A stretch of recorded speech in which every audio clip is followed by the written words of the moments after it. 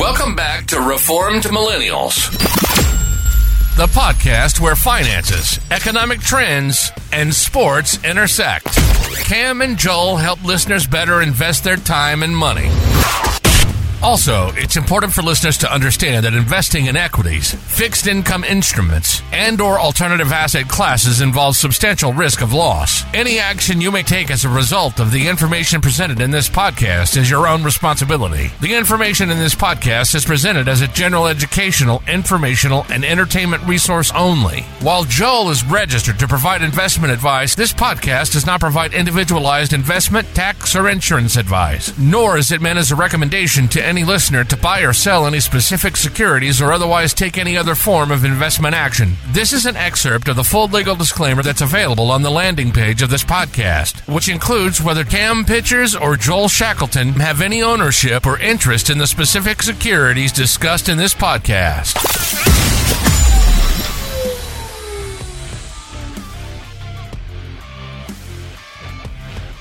Welcome back, Cam. Happy Friday. It's kind of nice recording on a Friday. It's like something to look for. It's almost like the second hump day. You know, everyone's like always like, oh, Wednesday, back end of the week, feels good. I feel like Friday we get to this recording time, and I'm just a little happier to see you because I feel like see you once and then get out of here. Don't have to talk to the rest of the week professionally or personally, really. Get to the weekend. Yeah, I can see how you would like this. Because on the back end, the production side, getting it out in time for people to enjoy it is the challenge. Sure. Well, I mean, that's the turnaround time. Yeah. You're the talent, unfortunately. I'm not, and I have to put this thing in motion and get it out. So, yeah, Fridays are great. I totally agree. It gives me the ability to not get wrecked. A week's worth wrecked. of content, though, which is nice. Yeah, but also not get wrecked by like what actually ends up happening all week based on what I was predicting. Yeah, 100%. That is fair. I think we mentioned that that a lot of our predictions were literally changing within 12 hours of us releasing when we were doing it on Wednesdays. Whoops. So at least there's most of the time from like in a business and investing sense, and even sports, a lot of the cases, there's not much that's going to change on the Friday afternoon.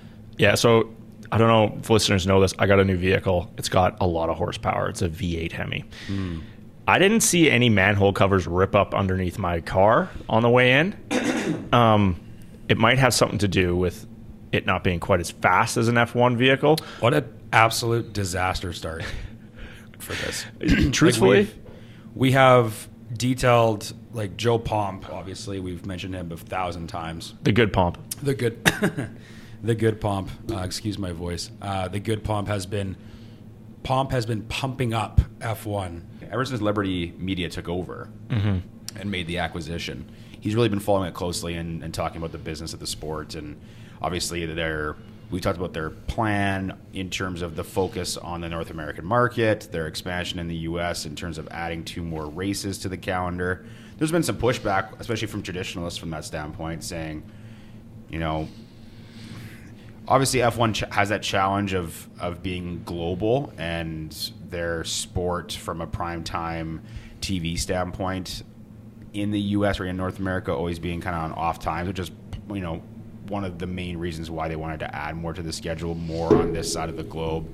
They kind of have their South America, North America swing with a bunch of races all within a, you know, kind of a 6-week period in this time zone.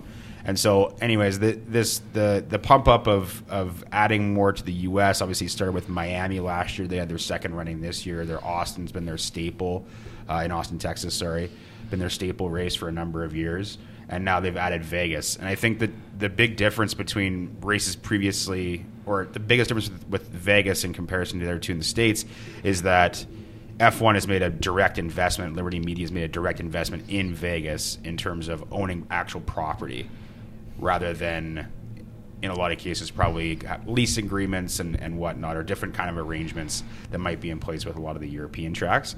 And so F1 has built I'm not going to go into the numbers, multi-million-dollar investment in a permanent paddock, which is like kind of like this, like if you want to call it the central building for all the teams to be at, and where pit lane is and all that kind of stuff in Vegas. They've bought, I think it was 39 acres of land, as well in Vegas to kind of, they have, obviously the strip is what's talked about, but obviously the track is longer than just the strip. They're not just going back and forth saying hello to all the patrons. So they've made significant investment for F1 in Vegas.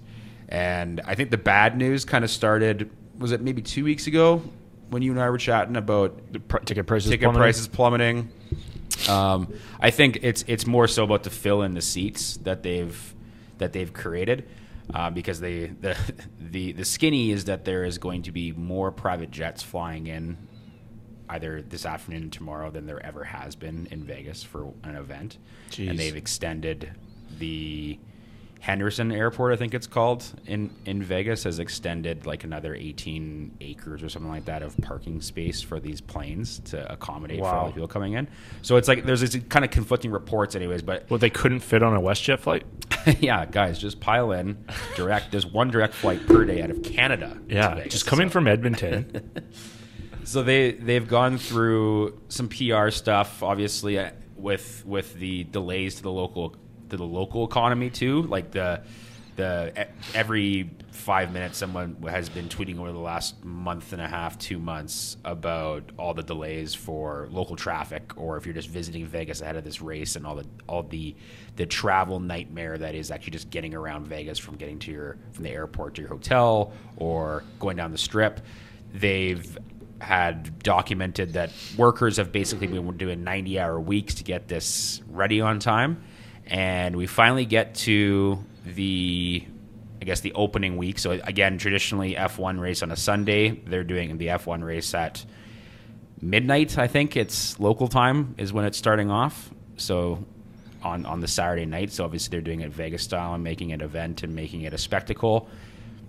We can either say that's a good idea or a bad idea. I'm not going to necessarily talk about that today. But the true, I guess, organization of this event started off with a huge Vegas-style introduction of all the drivers and the teams. Lots of the guys, most notably their best driver, Max Verstappen, came out directly after this and said, I felt like a clown up there. I'm not sure what we're doing with this. So again, like just bad press automatically in terms of how they're going about doing the event. And then yesterday, the first act, when to get down to the nuts and bolts of the driving, first practice lasted 8 minutes until a car, one of the Ferraris, this has been kind of all over Twitter or X in the last 12 to 24 hours, is that he drove basically an inconsistency in the road, punctured a hole in the bottom of a Ferrari that was going 150 miles an hour or whatever that was, and practice was canceled. Fans were told to leave. As far as I can tell, people are complaining because there's been no offers of refunds. Practice 2, which is going to be today, fans have been told they're not allowed to come because obviously I think the F1 stewards who's in charge and whatnot are afraid about the integrity of certain parts of the track.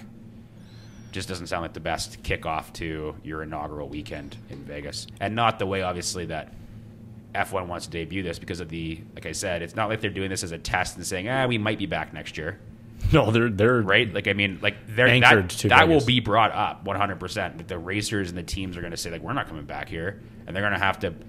No, I'm not. I'm just saying from the we're talking about the they're going to learn really quickly how much power they don't have. 100%. I know it's like at the end of the day we know what the answer is going to be, but there's going to be a lot of, especially if this continues in terms of the track integrity. Yeah, there's going to be a lot of pushback on it. Yeah, I mean, you're not supposed to go to Vegas till Friday anyway, so. What are you doing there on a Wednesday, Thursday? It's kind of stinky. It's for me as I'm not a fan of Red Bull, so the Verstappen commentary is to be expected because he's kind of a diva. Luckily, he's incredible, so he gets away with it. So it's always the worst when the divas are also unbelievably one good. of the 3 most talented people in the sport ever. So. Yeah. So whatever.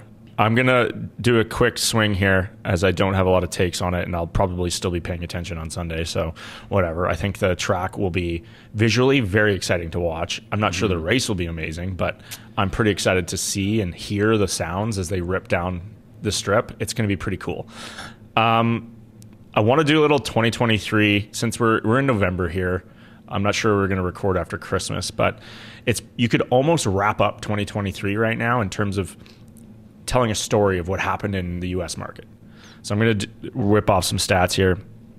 So building on its aggressive rate hikes last year, the Federal Reserve nudged rates higher still in the first half of 2023, rather than the 50 to 75 basis point hikes that they were doing in 2022. They slowed their pace to 25 basis point hikes in the first 4 of 5 meetings of 2023.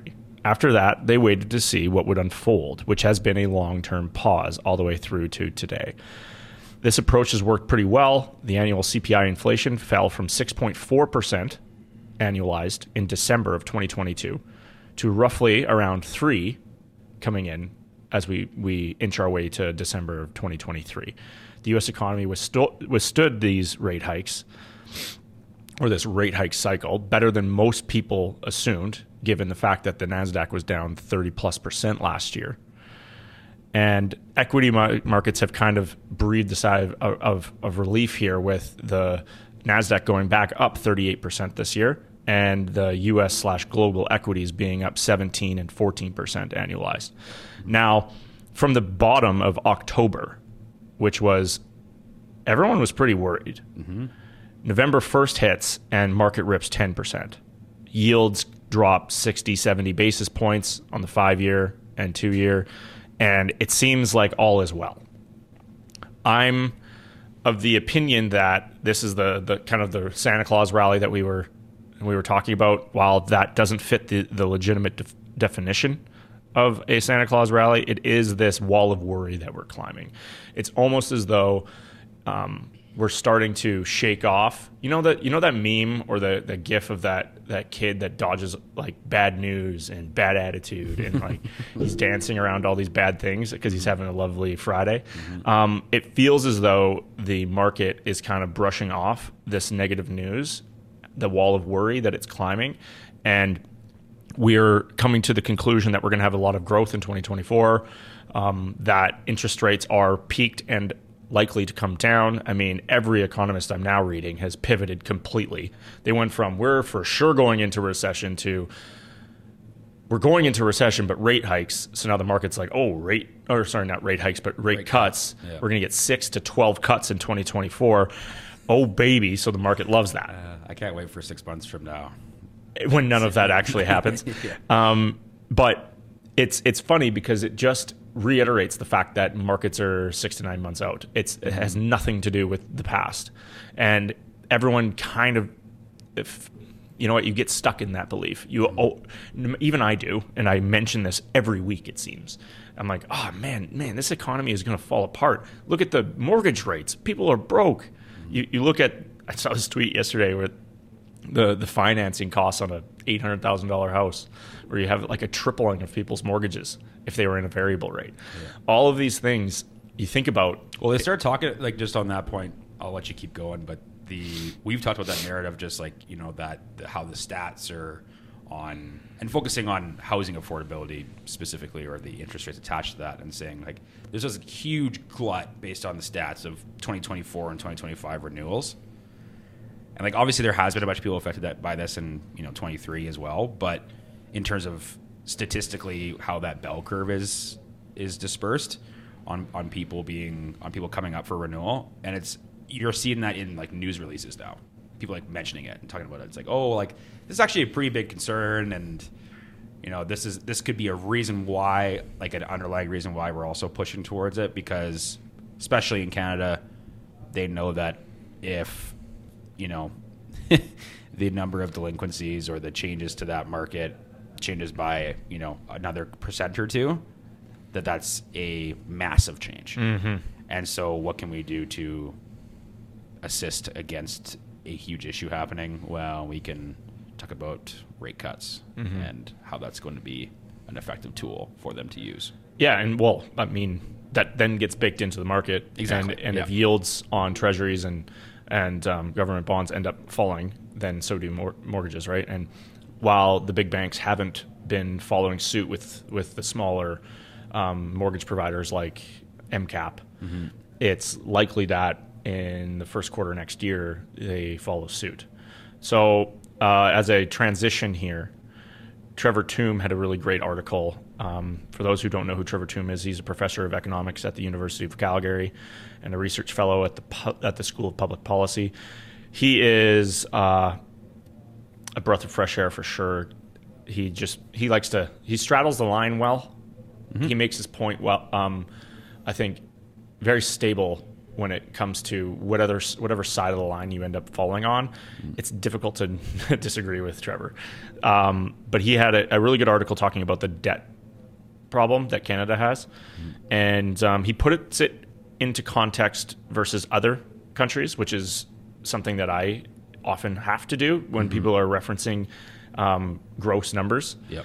But it still doesn't change the reality of how this is going to impact policy moving forward, how it's going to impact Canada, because as interest rates go up, so does the cost of the debt that Canada has taken on. Mm-hmm. And we've now started to get ourselves into a position where we're at the highest interest payments. So in the same way that our mortgage, anyone on a variable mortgage right now, or going to refinance and buy a new house, whatever, is feeling the pinch of the cost of capital going up, so too are our politicians and our government. Mm-hmm. And we're now starting to have to deal with our spending habits. And I think that this is, along with housing, the number one issue that is going to be discussed going into the next election, or even just on a day-to-day basis. Chrystia Freeland is going to have to figure out a way to cut back in order to bring spending in line. If our budget is being blown out, where I believe, at least going into the year, they had anticipated a $40 billion budget deficit, it looks like that's going to be closer to 46, mostly on the backs of higher interest costs for debt. Yeah, I think that is concerning. I think then there's some projections of even higher than that. Yeah. I mean, a few, to 50. Yeah, well, it depends on which narrative you're trying to spin. But I think that when you start to look at the costs of this debt and how we compare to other countries, so Canada is not alone in this. There are other countries. I'm going to take a quote from Trevor Tombe's article here. So excluding the COVID-19 years, which are obviously an exception, it would be an over $20 billion increase to our debt than over last year. That'd be the largest increase since the financial crisis. And controlling for the health of the economy, using what is called the cyclically adjusted budget balance, it would be the largest deficit as a share of the economy since 1995. So this doesn't mean we're, according to Trevor here, we're not falling off a fiscal cliff, but relative to the size of the government or overall economy, the burden of these high interest costs remains lower than it was in the mid-1990s, far lower. In 1995, interest costs were 35% of revenue generated.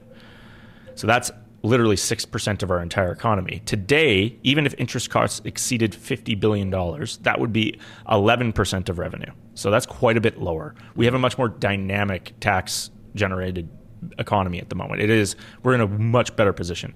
It is still less than 2% of our GDP. Now, I think it's important to compare us to our other relative nations. So the United States, the United Kingdom, whatever, right?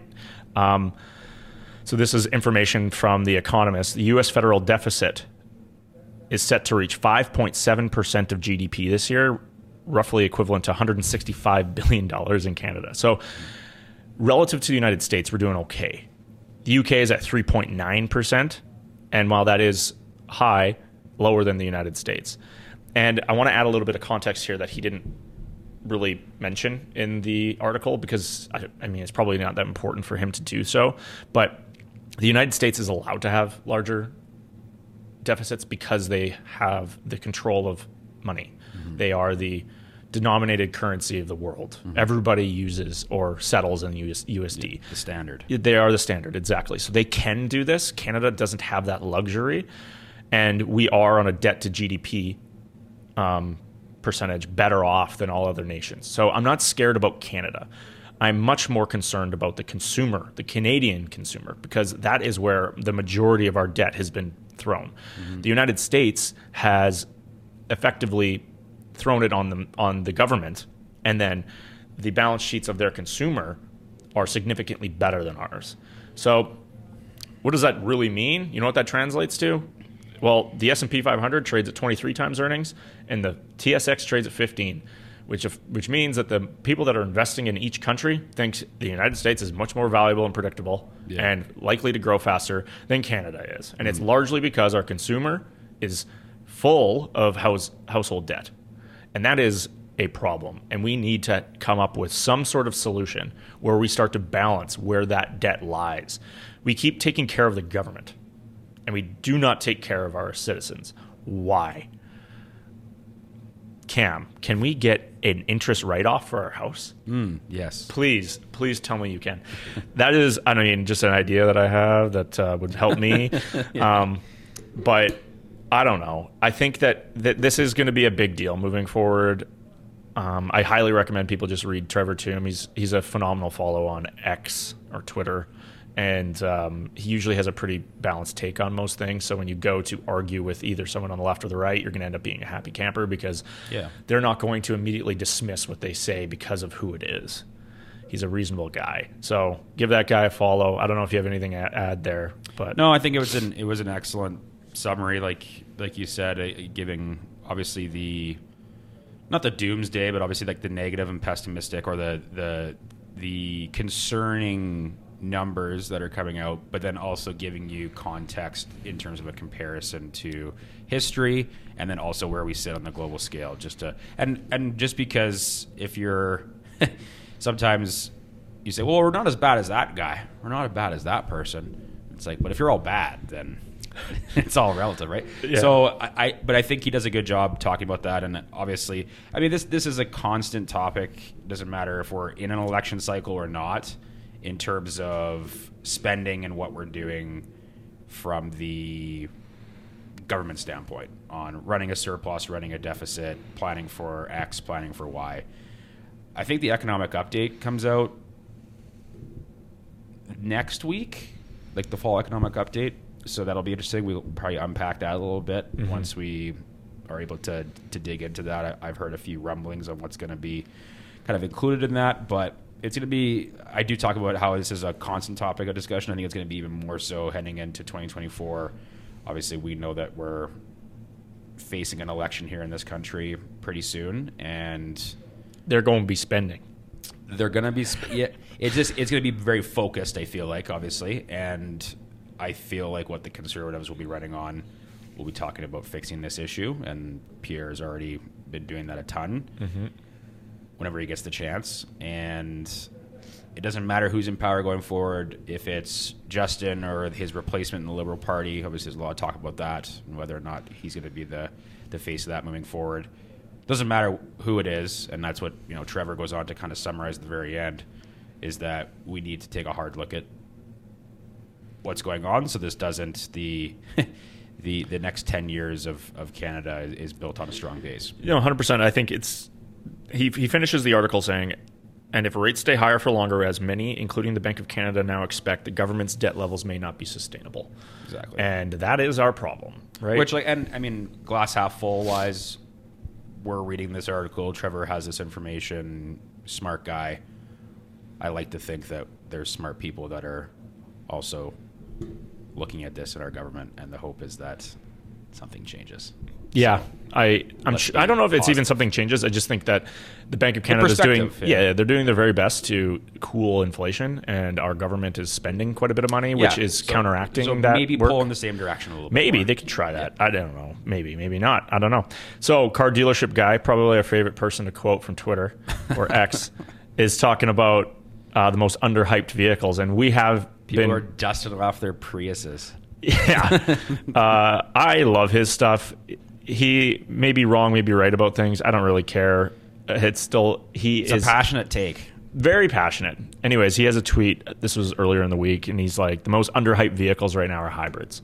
And I think he's super right. Like almost everything in life, it's never all one or all the other.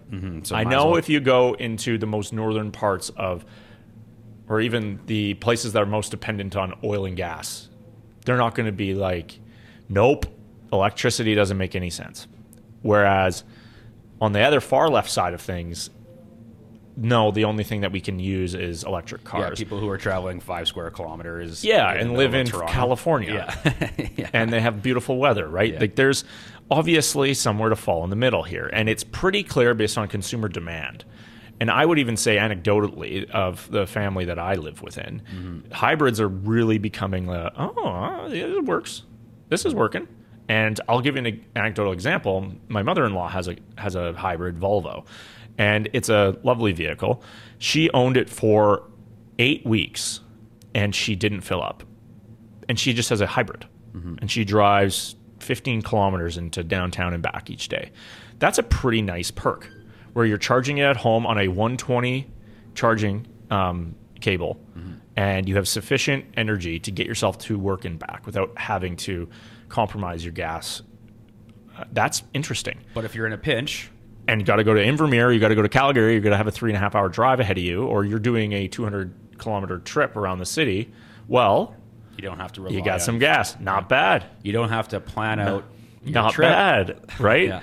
And I think this is probably where we're going. If you start to look at what's happening in the supply demand dynamics and the inventory levels that you're seeing at dealerships, but even the inventory that dealerships are taking.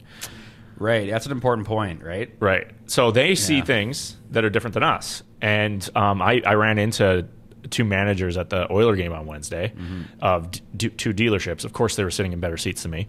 And they were talking about how what they're ordering or what they're accepting from their parent dealer is not what they had expected. And that is, I mean, to put it bluntly, they want SUVs and trucks, gas trucks, and hybrids. They do not want electrical vehicles because people aren't buying them. Yeah. And while the lineup for them was long, I don't think that the continued growth of that lineup of people wanting them is growing as fast as they anticipated. Yeah. And it certainly is just another example of the COVID boom reversing and going the other direction, the reversion to the mean. Well, especially, I think the unique thing about, or one of the unique things that I think about when I think about car dealerships and their turnover, and obviously there's a new model of all these things coming out every single year. So, I mean, I think maybe you would know more than me, but right now, obviously, we're tail end of 2023. Like, there's already 2024 that have been marketed and are going out the door at dealerships in terms of the models. So it's like, if you build up this inventory of your 2024 EV lineup, it's like the buying selling window, like buying window for the dealerships from the main hubs, and then the selling windows, like they realistically are so small. And I don't like really think about that in terms of like your fall release on clothes at H&M or like whatever it might be. It's like that's a way bigger thing or obviously a much more expensive bets to be making in terms of how they're building inventory. And I'd be very interested in knowing. It's obviously like, Ford, I think in car dealership guys tweet thread, he kind of talks about, legacy companies and their buildup of their inventory, and legacy meaning like the Chevys and the Fords and kind of the domestic brands that have been delving into the EV market and starting to build their inventory. What are they doing with all these? Like, does that just get slapped as 2025 because, no one saw this anyways because no one bought it? So what are they going to do? Well, maybe. I mean, they reuse chassis, and at least from my understanding, if you think about the BMW series of vehicles, you have the X3, 5, 7. They all sit on the chassis of the i3, 5, 6, 7. So they reuse stuff for sure they do. I mean, I'm by no means a supply chain expert here. I actually, if you do or care to learn a little bit more about car dealerships, I highly recommend the Data Trek Nick Colas newsletter, because he was Steve Cohen's auto analyst and trader for a number of years. Who, if people don't know this, Steve Cohen is effectively the living version of Bobby Axelrod and owns the New York Mets. Yeah. He's super successful so far. Yeah, he's been doing okay. He has unlimited money, I think, is what I would call it. I think the only person who truly has more cash coming in on a month-to-month basis would be like Ken Griffin or Michael Bloomberg. But That's a topic for another day. He is just a wealth of knowledge, covered the industry for over a decade during the boom years of the 90s and 2000s. And I think that if you do care about the industry at all and want to learn a little bit more and view it as something that's got a lot of change ahead of it, give that a look. Cam, moving on, I want to talk a little bit about AI here. I had a few emails actually from listeners about GPT, your own GPTs, those sorts of things. And I don't believe I'm the best person to necessarily be the person they're reaching out to about this stuff. You're not their GPT Sherpa? No, good lordy, please don't make me that. I by no means am an expert here, but I'm having a lot of fun with it. But I think that, interestingly, we've seen or are going to continue to see context coming out over the next 2 months. You know how in sports they have those plays of the year and Squawk Box and BNN, they talk about what was the big news for 2023. And it's not just inflation, which, good God, it's been a heavy topic. It's also the Big Seven and AI and what I guess you would call ChatGPTs or GPTs, these LLMs that are kind of working their way into the consumer market. They haven't found the I think perfect product market fit here, but Microsoft is certainly leading here. It's at all-time highs. The company itself has got Copilot that is attached to. I'm sure you'll be at least perusing a little bit. It's supposed to be imminent. So, I mean, in terms of, I'm not sure, maybe in the States, obviously, earlier access right. and whatnot. But, yeah, it's imminent, and it's talked about pretty consistently, I would say. I mean, if you watch the Dev Day, they mentioned that PwC is using it, that KPMG is using it, Ernst & Young is using it. So it's not like nobody is. Their list of Fortune 500s that are on this, we'll call it a beta of it, is pretty impressive.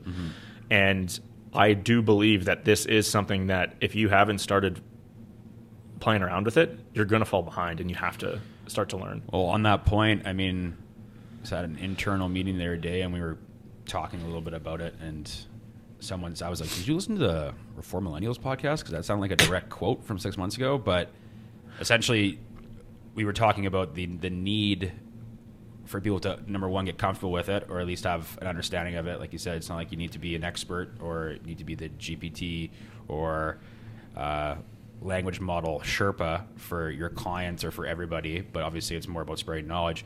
But the thing we talked about internally that we need to do is, if we're going to have clients that are using this product themselves and then coming to us with questions based off of it, they're going to be comparing answers that they get from language models to what you're getting from your professional service firm, as well as obviously them, I would say for the most part, expecting that if they reference something in relation to it, that we would have a general knowledge of it as well and be able to work off of it. Which, like, I mean, again, I think 6-9 months ago when we were talking about the applications of this technology on a go-forward basis and what that might look like, I mean, that's, it's right on par. So these conversations are happening. Obviously, like you just mentioned, a bunch of big professional service firms that are already using it, and Fortune 500 companies.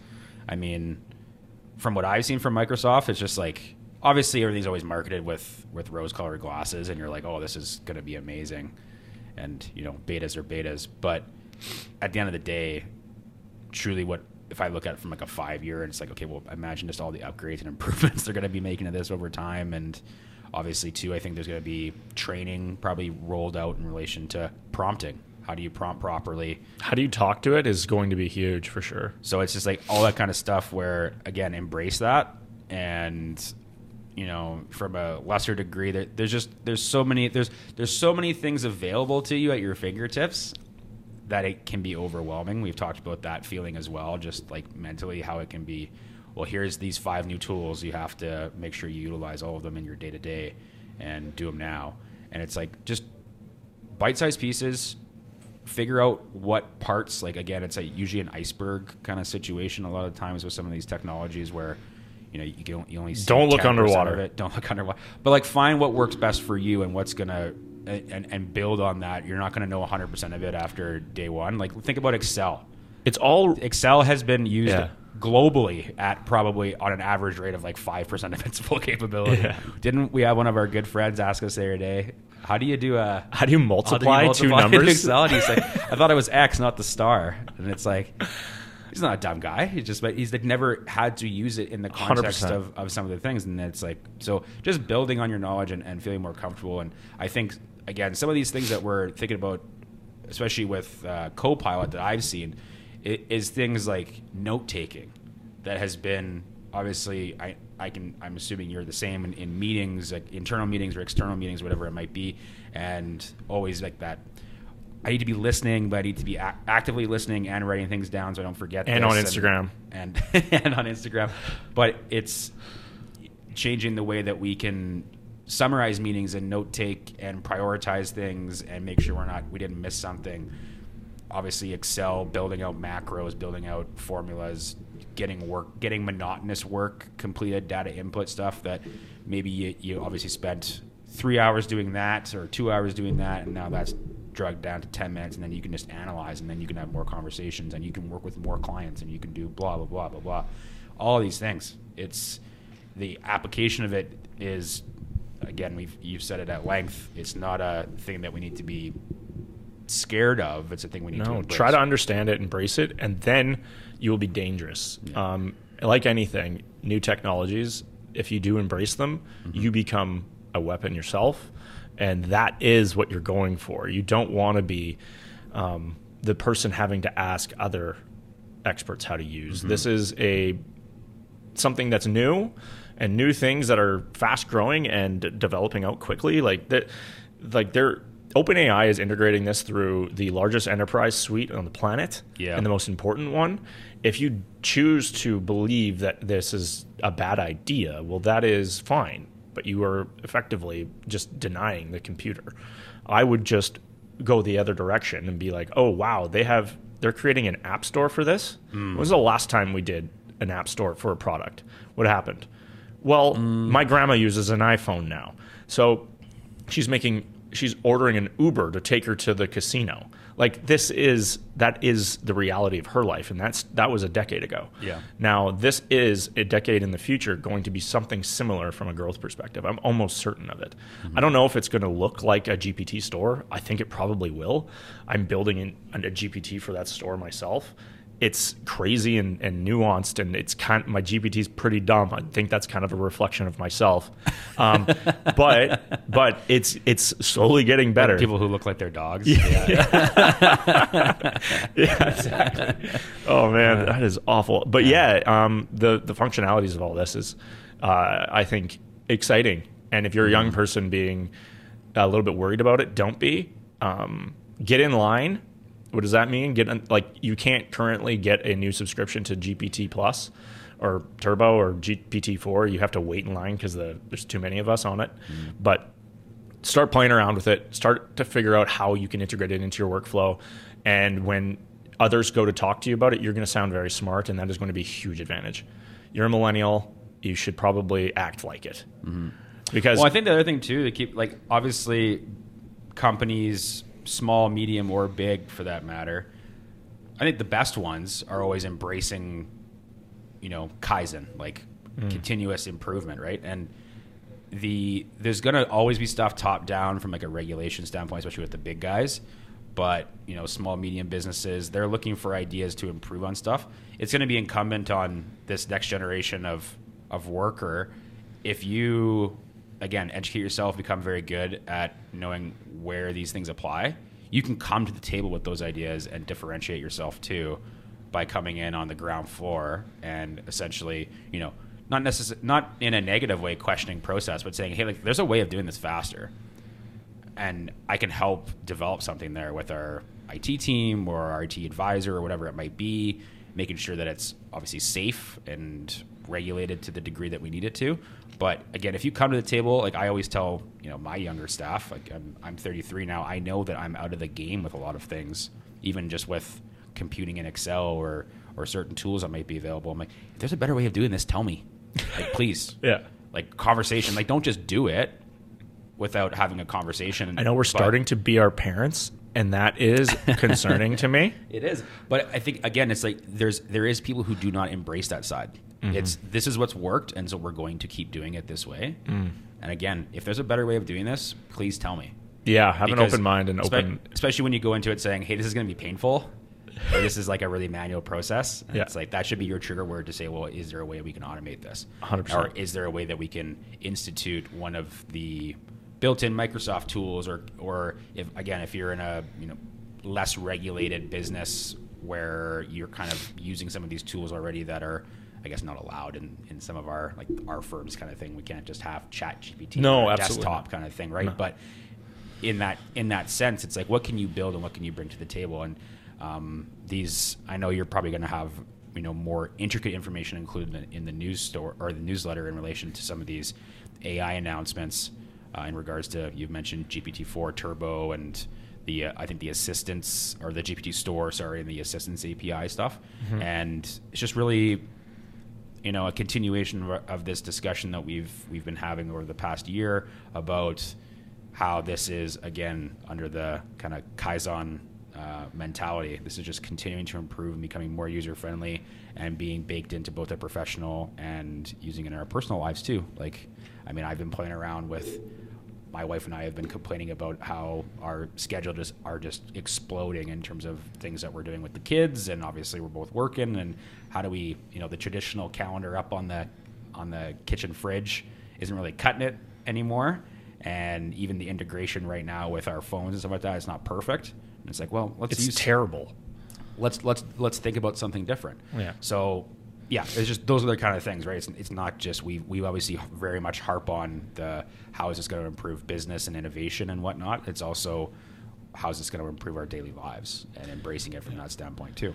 So this week, I really, really had to dig deep, because I started to sound exactly like my father, complaining about Gen Z. I was going to say, asking for 5 strokes, or no, that I learned quick. No, I banned TikTok in me is strong. It needs to go. It has to go. And the reason being, it's just this, and I think this is going to be really hard to verbalize appropriately and keep myself in line and not say anything I shouldn't say. But quite frankly, if we are of the belief that there are enemies of ours on the other side of being Western society and our moral belief system, we cannot have others influencing how we think, especially our younger children, more influential children who are soon to be our millennials, or going to be our major consumers. They're going to start having their own children. If they are being controlled by another government entity, if I were to have to choose between the CCP having control over the algorithm or Mark Zuckerberg, who is a robot, but at least our robot, I would choose Mark Zuckerberg. Now, why? I think that the prevailing narrative on TikTok of late has been very challenging and is causing a lot of political strife throughout North America. And if you can just look at who controls it and then see how that might trickle down. I don't know how long it's been since 2016 when we talked about Russia's interference in the election. I'm not going to argue whether or not they did or didn't. They did. And if you believe that was bad, this is 10 times worse, because of the fact that it is used way more frequently by a younger generation. And we have what seems to be a party in power that doesn't want to deal with it, and then another one that is using it as a way to cause division. And what ends up happening is we put ourselves in a vulnerable position with something that we can't control. And what is now downstream of that is consumption competition. So what is that consumption competition? This is me talking about the people that are now finally competing with Amazon. They're competing with Facebook, and they're competing with our other major distributors of goods. So our Costco's, our Save On Foods. Yeah. And what are the names of those things? Well, for those who don't know a lot about Chinese businesses, TikTok is obvious. That's owned by ByteDance, which is controlled by the CCP. Yeah. You have... And there's actually a way to shop through TikTok. 100%. Yeah. Guess what that attaches to? Pinduoduo or TEMU. And those are large, we'll call it Amazon-esque distributors of goods. Alibaba is also integrated there. Yeah. And effectively what Pinduoduo was previously, it is a fast fashion website. Shein is a fast fashion website that I would venture to guess your wife has bought something off of. Or girlfriend, or... Well, you know what? Good for her, because she's in the industry, right? But... a lot of, I would guess if you were to ask 10 women if they've shopped on Shein, for sure, I would venture to guess 60% of them would say yes. The worry I have here is that they have 130 million global users on TikTok. It's probably, or not, I think 130 million American users on TikTok. And that it is a group of people that uses the app more than any other app on their phone, maybe second to only YouTube. And it's not monitored by us. And then that causes them to shop. It causes them to think and do a certain way that I struggle with seeing how it benefits us, but it is, whether we like it or not, massive competition and a big issue moving forward. And it is, if you're an investor in U.S. equities or even Canadian included, you see this as them they're coming after the largest market in the world, that is ours, and they're trying to sap up our dollars. I don't want them to do that. We need to fight back in some way. I don't know if that means we got to ban TikTok. I believe we do, but nonetheless, we should be paying attention to these companies. Shein is a huge monster. Yeah. You have Pinduoduo, that is a incredible distribution and logistics company, and TEMU, which is now launched in North America, and people are buying a lot of goods on. I'm of the opinion that actually from 2008 to like 2014, Alibaba was huge. Everyone was talking about drop shipping. If you went on YouTube and wanted to learn about how to make money fast as a side hustle, people were talking about drop shipping. They're utilizing Facebook and Google ads to buy products from Alibaba, repackage them, and ship them out at 2,000% margins. That was a massive business. And then Amazon came in, and they made it a little bit less competitive. Ad space became more expensive, and the business got, in my opinion, competed down to being a little bit less profitable for those drop shipping businesses. It's kind of coming back, but China has now come here to us. They found their distribution, which is TikTok, or their top of the funnel. Yeah. When you're thinking about how you're distributing gas into your car, at top of your funnel is TikTok. It then changes how you think and gets you to purchase goods from not America, but the other side of the world. Yeah, not to mention the fact that realistically now you don't even need to have a real person marketing your stuff. You can now have an AI generated imaging or video of people marketing your stuff, which is another whole ball wax. Yeah, and for things that we cannot talk about on this podcast, they had some crazy stuff on TikTok of late, and I just can't find my... Yeah, I think it's the twofold piece, right? I think the economic piece is easier to discuss, talk about that, what that impact could be, and why that's worrisome from... That bothers me. And which, if we were doing a Reform Millennials podcast in China, probably wouldn't be allowed to do it, but if we did it in China, talking about American companies coming into China doing it, we'd be having the same discussion. We'd be in jail. But what I'm saying is the perspective matters here. Of course. Do I think you need to protect your... Have you ever tried using Facebook or Instagram in China or Google? No. You can't. I'm just talking about the perspective of if it were equal countries. Yeah. If a country is coming into a country with companies are coming into that country from a distribution standpoint, sapping up. Let's just call it activity out of exactly, but you're going to protect that interest is what I'm saying. So I understand that perspective, but then the other whole and probably the bigger narrative is again the social side of this and what this is doing from an influencing perspective on your thought leadership, on how the youngest generation views history, which is kind of maybe an easy way of saying what the big controversies have been on TikTok as of late. that is even more concerning than anything else. I know that people in university are just okay boomering me right now, but it is. In my opinion, it doesn't matter if you're whatever side you sit on in terms of. Well, I don't think there is sides, but anyways, what has happened in the last, call it 2-3 weeks in regards to that conversation, it's still about. Don't you care about who's forcing you to watch something? You should care. And if, again, we've talked about in the, doing your own research. I mean, that term actually got buoyed during COVID, unfortunately, so I can't. But the importance of understanding that just because you're told something doesn't mean that it's true, but then just not taking the next opinion and running with it or whatever that is. Like, you need to understand that in order to understand something, you don't need to watch a 15-second TikTok video. No, it's probably not a great idea. There's layers to this. And then another 15-second on the same topic. Over and over and over. And another.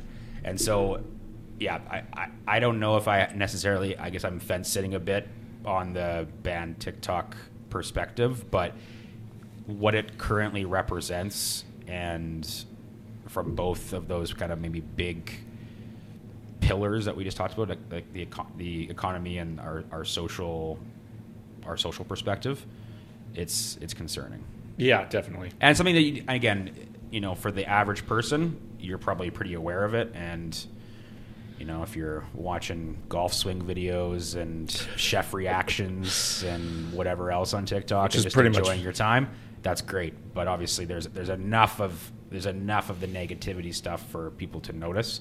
And there needs to be, whether it's a ban or whether it's the ability to regulate, and that's kind of tough to do when you don't have the hottest relationship between the two countries as it currently stands. Although they did just come to San Francisco, and they're there right now. They're still there right now. Yeah, they finally cleaned the city up. It's nice. Yeah. I don't know where it's going to go. I think that it's going to become a hot topic for sure. They're not going to do anything before the United States election. Not a chance. So we'll see. The fact that it is talked about a lot now, though, in terms of the fact that it's like not speculated, as you said, that there is interference. We know that there is interference, and it's just commonplace. So then I guess if more people... They just say sorry over and over and over again. If more people know that, then maybe that also changes, how influential that is. Because, again, there's some people who basically, it's confirming a narrative that they already believe in, but it's for the people who are undecided or are uneducated on something, and they're like, oh, well, I've seen 40,000 posts on this, so it must have some truth to it, or it might be something that I want to look into. But then if you're obviously hearing on the other side, and if we can boost up that messaging, obviously, in our algorithms that we control to counteract that, then, maybe the effect of it isn't as great. Yeah. Well, Cam, on that positive note, let's get out of here. Do you have any recommendations on your way out? Not yet. I actually really wanted to watch it before, because we were kind of talking about it, and I wanted to kind of give my opinion on it, but I haven't watched the whole thing. I think you liked a bunch of posts that I saw, though. So this, further off the opening topic of F1, Netflix's delve into live streaming the golf F1 crossover event. Yeah. What was your opinion on that? 'Cause I saw clips, obviously, and I watched it. They did They had some interesting ideas in terms of obviously bringing in like different personalities to commentate on it, adding in some games that like non-traditional aspects of golf, and kind of adding an F1 spin on it, fastest hole to complete a hole or whatever it might be. What were your takeaways from the actual production of it? Corny, fun, a nice distraction for the week. That's it. Okay. Can't repeat this. Like, having a trophy is pointless. Well, Sainz broke his car. He also broke the trophy. Yeah. So. And I think they should do it every year. But it doesn't mean that this needs to be anything bigger than it being like just a bunch of cool guys that represent the league and get along with one another. Because, I mean, drivers definitely change over more than PGA Tour superstars do. But I do think that they should have this as a recurring event before the F1 race in Vegas. It's pretty neat. It's during a dead time for golf. Did you watch it on the live stream? Yeah. How was that? It came through great. Yeah. Truthfully, and this was going to be something I wanted to talk about a little bit more, but we'll do this next week, where I wanted to discuss where TV is going. Disney made a huge. They just purchased the rest of Hulu, and they are going to make. They're going to include a ad tier to their business on the Disney streaming side. I believe that we are getting closer and closer to finally having a like all 5 stones coming together on a hand, and we're going to have less subscriptions. But overall, I thought it was well done. The people that they had, whether it be hosting and being involved, like Joel Diamond was there with Bert Kreischer. Bert Kreischer, who's hilarious. Yeah, and no shirt on. I've had enough of Mark Wahlberg, but the rest of it was fun. It was pretty fun, and they had the right golfers involved. Yeah, I think because they're all entertaining. Finau's fantastic. Ricky Fowler's great, and Justin Thomas, for whatever your opinion is of him, I think he's really honestly great for the game. Yeah. So I enjoyed it. It's tough when you're working in with 2 sports that aren't known for personality kind of things. So you kind of got to pull it out and obviously pick the right people. But I think ultimately, if behind closed doors, I'm sure like this is obviously Netflix has already made an investment in both of those properties, which allowed them to be able to pull this off. But showing that they were able to do a live stream or something like that is like that's what they need. They need to show that they were able to pull it off, and they need to bring back Pros versus Joes. That's what they need. Live stream of that every week would be great. But I would love to see a Joe in an F1 car. But we've talked about this before. You can talk about like the future of entertainment from sports, or what subscriptions we have and whatnot. And Netflix wants to be. They have the market cornered in terms of existing entertainment, and I think not necessarily cornered, but they've found the right mix, like a good secret sauce, I feel like, in terms of their existing business line. And now it's like, well, how are we going to compete going forward with the other forms of entertainment? And like you had mentioned before, like, I predict that Netflix is going to have some kind of rights in relation to, sports streaming. And it's like, so this is them dipping their toe in the water, seeing what that looks like, whether it be a full like league pass type scenario, or if it's special events that they're putting on. What's their capability of doing that on their current platform? And they were to pull this off. I'm sure like the numbers, like who knows what the numbers were. I'm not sure if those have been released yet or not, in terms of only if they're good on the live stream. Yeah, exactly. But the fact that property then, like the cool thing with Netflix, obviously, it's like that live stream was on, and then the next day I was on Netflix, and it's like, right there, number 1 watched thing or whatever in the last 24 hours. That's the power of Netflix. Yeah, it's pretty cool. So I wanted to just quickly discuss, because I knew that you watched it. I was going to give my take on it, but I just saw the clips, and just wanted to know how the live stream came through, because I think that's going to be interesting going forward to see what else they do. YouTube will do it. They will too. Yep. They kind of dominate everything. Yep. Cam, I'll see you next week. Sounds great.